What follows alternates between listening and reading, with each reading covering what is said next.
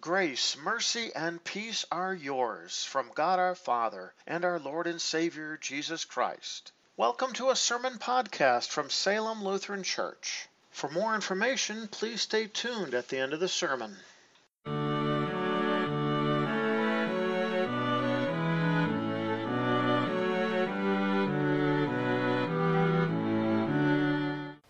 Our first lesson for this 8th Sunday after Pentecost is found recorded in the book of Isaiah, chapter 44, beginning at verse 6. This is what the Lord, the King of Israel, Israel's Redeemer, the Lord of armies, says. I am the first, and I am the last. Except for me there is no God. For who is like me? Let him declare it. Let him recite in order for me the things that took place since the time I established an ancient people. Or let them declare what is yet to come and what is going to take place. Do not tremble and do not be frightened. Did I not announce this to you and declare it already long ago? You are my witnesses. Is there any God except me? There is no other rock. I am not aware of any other. All those who form an idol are good for nothing. All the things which delight them provide no benefit. As for their witnesses, they do not see. They know nothing. So they will be ashamed. Who is this who forms a god or casts a metal image that can provide no profit? Look at him. All his associates will be ashamed. The craftsmen are merely men. Let them all gather themselves and take a stand. They will be terrified and ashamed together. The word of the Lord. Our second lesson is found recorded in the book of Romans, chapter 1, beginning at the 18th verse. The Apostle Paul writes, Indeed, God's wrath is being revealed from heaven against all the ungodliness and unrighteousness of people who tried to suppress the truth by unrighteousness. This happens because what can be known about God is evident among them, because God made it evident among them. In fact, his invisible characteristics, his eternal power and divine nature have been clearly seen since the creation of the world, because they are understood from the things he made. As a result, people are without excuse, because even though they knew God, they did not honor him or give him thanks as God. Instead, their thinking became nonsense, and their senseless hearts were darkened. Although they claimed to be wise, they became fools and exchanged the glory of the immortal God for images made to look like a mortal human, or like birds, four-footed animals, and crawly things. So, as they followed the sinful desires of their hearts, God handed them over to the impurity of degrading their own bodies among themselves.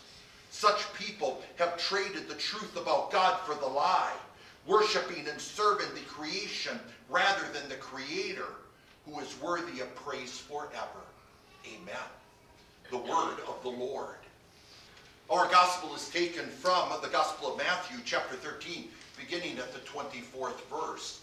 Please note that Matthew 13 includes a number of sermons by Jesus, or you could say one big sermon, and all of the parts were basically 7 different parables that he taught.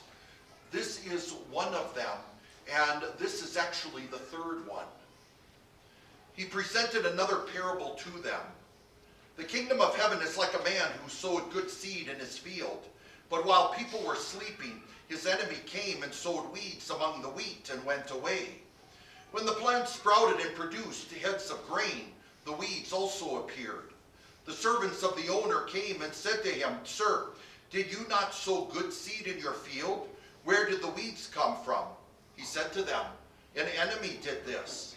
The servants asked him, Do you want us to go and gather up the weeds? No, he answered, because when you gather up the weeds, you might pull up the wheat along with them. Let both grow together until the harvest, and at that time I will tell the harvester, the reapers, First, gather up the weeds and bind them in bundles and burn them. Then gather the wheat into my barn. Then Jesus sent the people away and went into the house. His disciples came to him and said, "Explain to us the parable of the weeds in the field."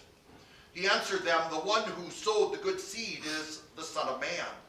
The field is the world. The good seed are the sons of the kingdom. The weeds are the sons of the evil one.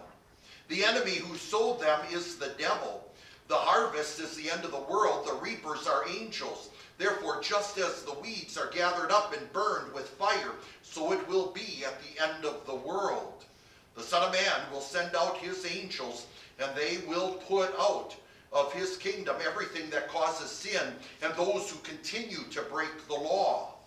The angels will throw them into the fiery furnace, where there will be weeping and gnashing of teeth. Then the righteous will shine like the sun in the kingdom of their Father. Whoever has ears to hear, let him hear." The gospel of the Lord. Grace and peace to you from God our Father and from our Lord and Savior Jesus Christ. Amen. Our text for consideration is our gospel that we heard from Matthew chapter 13, beginning at the 24th verse. It is the parable of the wheat and the weeds. And I open with these words. He presented another parable to them. "The kingdom of heaven is like a man who sowed good seed in his field. But while people were sleeping, his enemy came and sowed weeds among the wheat and went away. When the plant sprouted and produced heads of grain, the weeds also appeared." This is the word of the Lord. Dear brothers and sisters in Christ, back on the farm when I was growing up, we had a really large garden. In fact, right behind the house was a 20-acre field. And what was interesting is right along the very edge of where the corn would be planted, Dad set aside about, it had to be like 12, 15 feet wide, and the length of it had to be at least 100, 150 feet long. I mean, this was really large garden. I mean, we planted everything in this garden. We even had a huge area for watermelons to grow. And one of the jobs that my sisters and I had to do was pull weeds. And I can honestly say that that is the one thing that I just truly despise, is to pull weeds. And not just because it's back-breaking, because every 3 days you got to go do it again, because those weeds always come up. Oh yes, we had a tiller. Oh yeah, I used that tiller and we were going to chew up those weeds, but you had to pull between the plants. Every day was another day to pull weeds. And spiritually speaking, weeds are among the wheat. That's what Jesus testified to when he was teaching from his boat. Yes, he gave a number of parables, and the parable of the wheat and the wheats was one of them. His explanation would actually be later in the day when he sent the crowd away, so they won't hear the explanation. The disciples in the house will. This was probably staying in Capernaum, since he was preaching at the Sea of Galilee, way up north. Jesus, sharing this beautiful parable with them, is especially shared with us for us to always keep in mind that as soon as we hear another parable, we know that God is revealing another divine truth to us. I always describe parables an earthly story with a heavenly meaning, because that's what I was always taught, and it is a beautiful way to put it.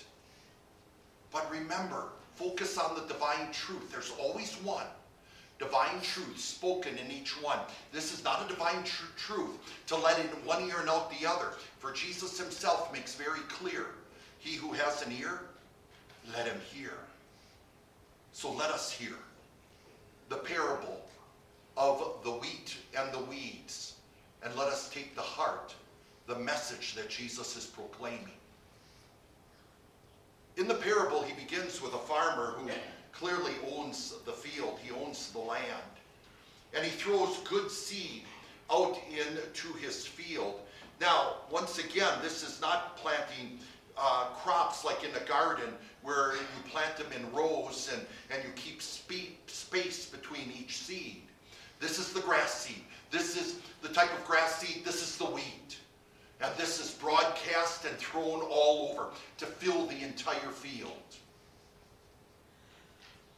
And when he threw out the seed, it says he threw out good seed, which reminds us immediately that if this is good seed, there's no weeds in these seeds. For instance, when you go in and buy seeds for your garden, you don't go buy seeds that have other seeds in them, and especially that have other weeds with them. When you buy good seed, you're buying pure good seed. Carrot seed is carrot seed, and tomato seed is tomato seed, and beans are beans, and peas are peas. It's good seed you're getting, and that's what this farmer broadcast as he sowed his field. But during the night, an enemy came. The farmer knew this. It says everyone was sleeping and they didn't see this. Isn't it interesting that the enemy will work in the darkness to try to hide what he is doing? Because this enemy is pure evil. He goes and sows weeds among the good seed wheat. It is interesting that this enemy would do this. Now, what is he getting at? Now, he explains later, and really appreciate that he does. But think of like a domino effect. How when you stack up the dominoes one after the other, and you hit the first one, and they all start falling over. Once we reveal and understand what the first domino is, we're going to understand all the rest. For instance, who is the farmer? If we know who he is, then we know the rest of the story. And it is very clear that Jesus reveals the farmer is the Son of Man. If the Son of Man is the farmer, then who is the enemy? But the enemy of the Son of Man, that has to be Satan. The word Satan in and of itself means enemy, and the word here for enemy is not the same word for Satan. In this case, it's a different word for enemy. And this enemy is emphasizing the fact that this is an enemy who's hostile, who hates, and Satan certainly hates Jesus. Remember, he's a fallen angel. He's very real. This fallen angel is attacking God's greatest creation, which is mankind itself. Oh, he loves nothing more than to turn people away from the Lord. And he does it by planting his seed. In fact, we're told that this very Satan is called the devil. And the word devil means literally liar. The biggest lie of Satan, or you might argue one of the biggest, but I would say the biggest lie out there is this thinking that you have a free will and you can earn God's trust and God's favor because you can choose God and you can accept him into your heart. It sounds very religious, but it's not. For the Bible makes it very clear that we are sinful human beings who have fallen short of his glory. We are sinful human beings who are by nature dead and blind. We are even as sinners also by nature enemies of God.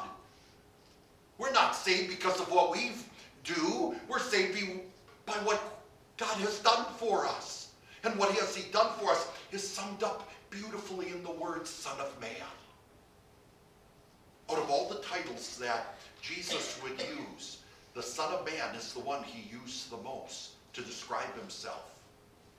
Son of Man would certainly emphasize his humility, for we know he is the Son of God. We know Jesus is fully God. He's the second person of the Holy Trinity. He is the one sent by the Father to come and save us all, and he did so by taking on human flesh. Why the human flesh? Because in order to pay for our sins, in order to pay the debt for our sins, in order to even suffer the punishment of sin in hell itself, and to free us from that, Jesus would have to be perfect and holy. And that his holiness would be credited to us as our own.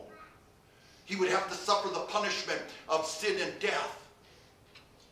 so that we wouldn't have to suffer that, because we couldn't suffer it and live. But he conquered death and rose again, because the Son of Man is the Son of God. But that's not the only reason he used the title Son of Man. In fact, Daniel chapter 7 speaks of the Son of Man even being before the throne of God. So when Jesus uses the term Son of Man, he's making it very clear, I'm the one that was prophesied about. That Son of Man, that's Jesus. That's him. And there is no other. For no other could claim that. No other dare claim that. Yes, Jesus is the Son of God. And so, knowing that, knowing who Satan is, well then what is the weeds and the wheat? Well, the wheat, we're told, well, those are sons of the kingdom. This is the kingdom of heaven. This is the kingdom of God. A kingdom has a king. These are ones who are ruled in their hearts by God's holy word, by the very one who is the Son of Man. He's the King of kings and the Lord of lords. These are the ones that are called the righteous. Not just because they were good for goodness sake, because they were declared right in God's sight, the very God who paid for their sins and the sins of the world. The weeds, we are told that these are the sons of the evil one. These are the sons of Satan, the devil, the liar. They're even described as the ones who continue to break God's law. They don't want to come for forgiveness. They don't want to confess their sins. They live for their selfish selves, and they go against God's holy law and his holy word because they refuse to see what that law is. These are his statements of perfect love. And not only that, these are the ones that cause sin. Oh, not just that they sin against someone, but these are the very ones who entice others to sin, to live for their selfish self, to not serve the Lord with their lives, but ultimately serving Satan. For is that not what we do when we serve our sinful self? This is my life, I can do with it what I want. This is my body, and I can do with it what I want. Everything it is, I can do with it what I want. When really it is God who made me and saved me. My life belongs to him. He is my God, and there is no other. These words remind me of another statement that Jesus made. In fact, almost the exact same words. When Jesus was talking about causing one of the little ones to sin, there's the words. And remember what he said, if you cause one of these little ones to sin, it would be better for you to have a large millstone hung around your neck and thrown into the depths of the sea. To go and attack a helpless little child and cause them to sin and abuse them and hurt them. And we see so much of that even today. That all comes from Satan. This does not come from God. In fact, hearing the difference between the sons of the kingdom and the sons of the evil one really helps us understand another passage in the Bible. I've always said that when it comes to Scripture, let God speak for himself, but use the easier passages to explain the harder ones. So when we go to Genesis chapter 3, verse 15, and hear that God is going to put hostility between Satan and the woman, Eve, and between Satan's offspring and the woman's offspring, many believe that that means the offspring of the devil are demons, and therefore the offspring of the woman are humans, and there'll be a hostility between humans and demons. When really God was getting at the fact that the offspring of Satan are unbelievers. Those are the sons of the evil one. The offspring of the woman are believers, for they are the sons of the kingdom. And is there not hostility between believers and unbelievers? Yes, there are weeds among the wheat, and they're going to grow together. And in fact, because they're both growing together at the same time, And because there's hostility between them, it would make complete sense when the servants came to the farmer and said to him, should we pull up the weeds? Should we clean it out? Should we get rid of them? Should we end them? So that the wheat can grow and grow even better and grow even stronger. It sounds like it's an excellent plan. It sounds like it's the only plan. And yet, our ways are not God's ways, and God's ways and his thoughts are greater and higher than ours. God will not take a chance to uproot any of the wheat, because every person is a precious soul in God's sight. This is our God who wants all to be saved and come to the knowledge of the truth. So therefore, God has given each and every one of us a time of grace, a time really of his undeserved love, this time that we have to not only just live life and live it to the fullest and enjoy life and get the best bang out of life, but to actually live this life growing in his holy word, taking to heart his holy word, and even sharing that holy word with others. Because at the heart of it is Jesus, and Jesus is the Son of Man. This is the message that God has called us to proclaim and to take to heart. So it is not God's will to just wipe people out. And so as we share that holy name with others, we must understand that there are weeds among the wheat. And these weeds also need to hear about Christ, whether they'll come to faith or not. We're going to keep planting that seed and proclaiming it. Because the day will come when this world will end. There will be a judgment day. There will be a day of reckoning. And when that day comes, God will send the holy angels. They are the harvesters, the reapers. They will come and take everyone off this world. This world will be destroyed. There'll be a new heavens and a new earth for the believers. He will take people off this earth, and he will separate the believers from the unbelievers. And what will happen to the unbelievers? Well, they will end up in that fiery furnace where there will be weeping and gnashing of teeth. Certainly there's going to be great pain, especially when you hear of a fiery furnace. But there's also the gnashing of teeth. It's going to be a place of great anger, great hatred, great bitterness, no doubt towards God himself. And this will be eternal. My dear friends, this is hell. This is what God made for the devil and his evil angels and all who reject the Lord in unbelief. For the believers, they will be taken to heaven, and they will shine like the sun in the heaven with the Father. A perfect relationship with the Lord as God intended when he made the heavens and the earth right in the very beginning. He made Adam and Eve to be perfect and holy. He didn't make them to be sinful. He didn't make them to face death. He didn't make them for hell.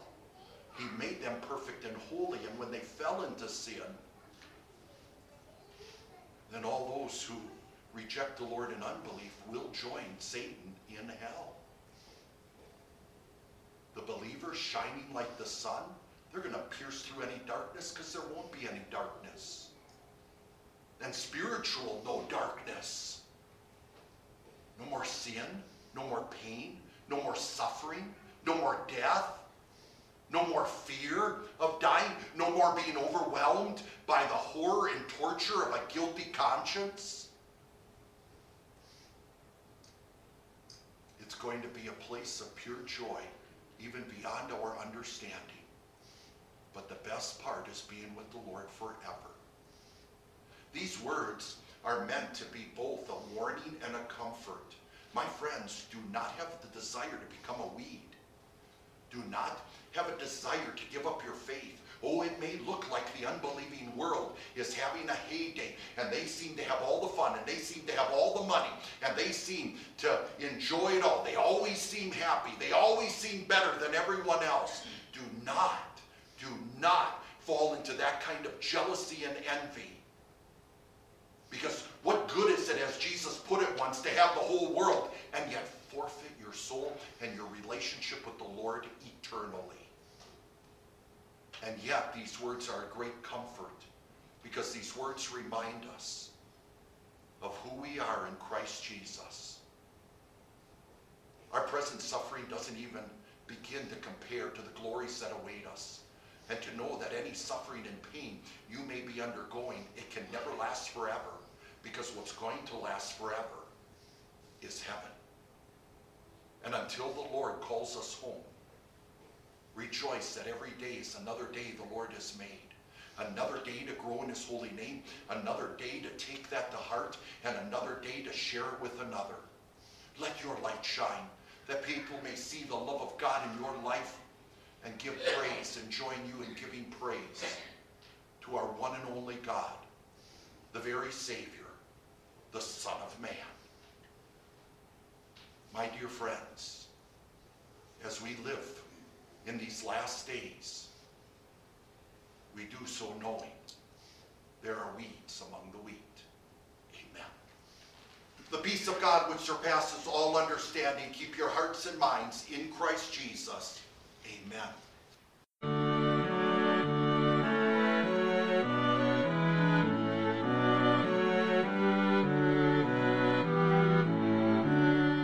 Thank you for taking the time to listen to a sermon podcast from Salem Evangelical Lutheran Church. If you have any further questions or would like to learn more about Salem Lutheran and its ministry, please check out our website at www.salemevlutheran.org. Once again, that is www.salemevlutheran.org. May God bless you today and every day.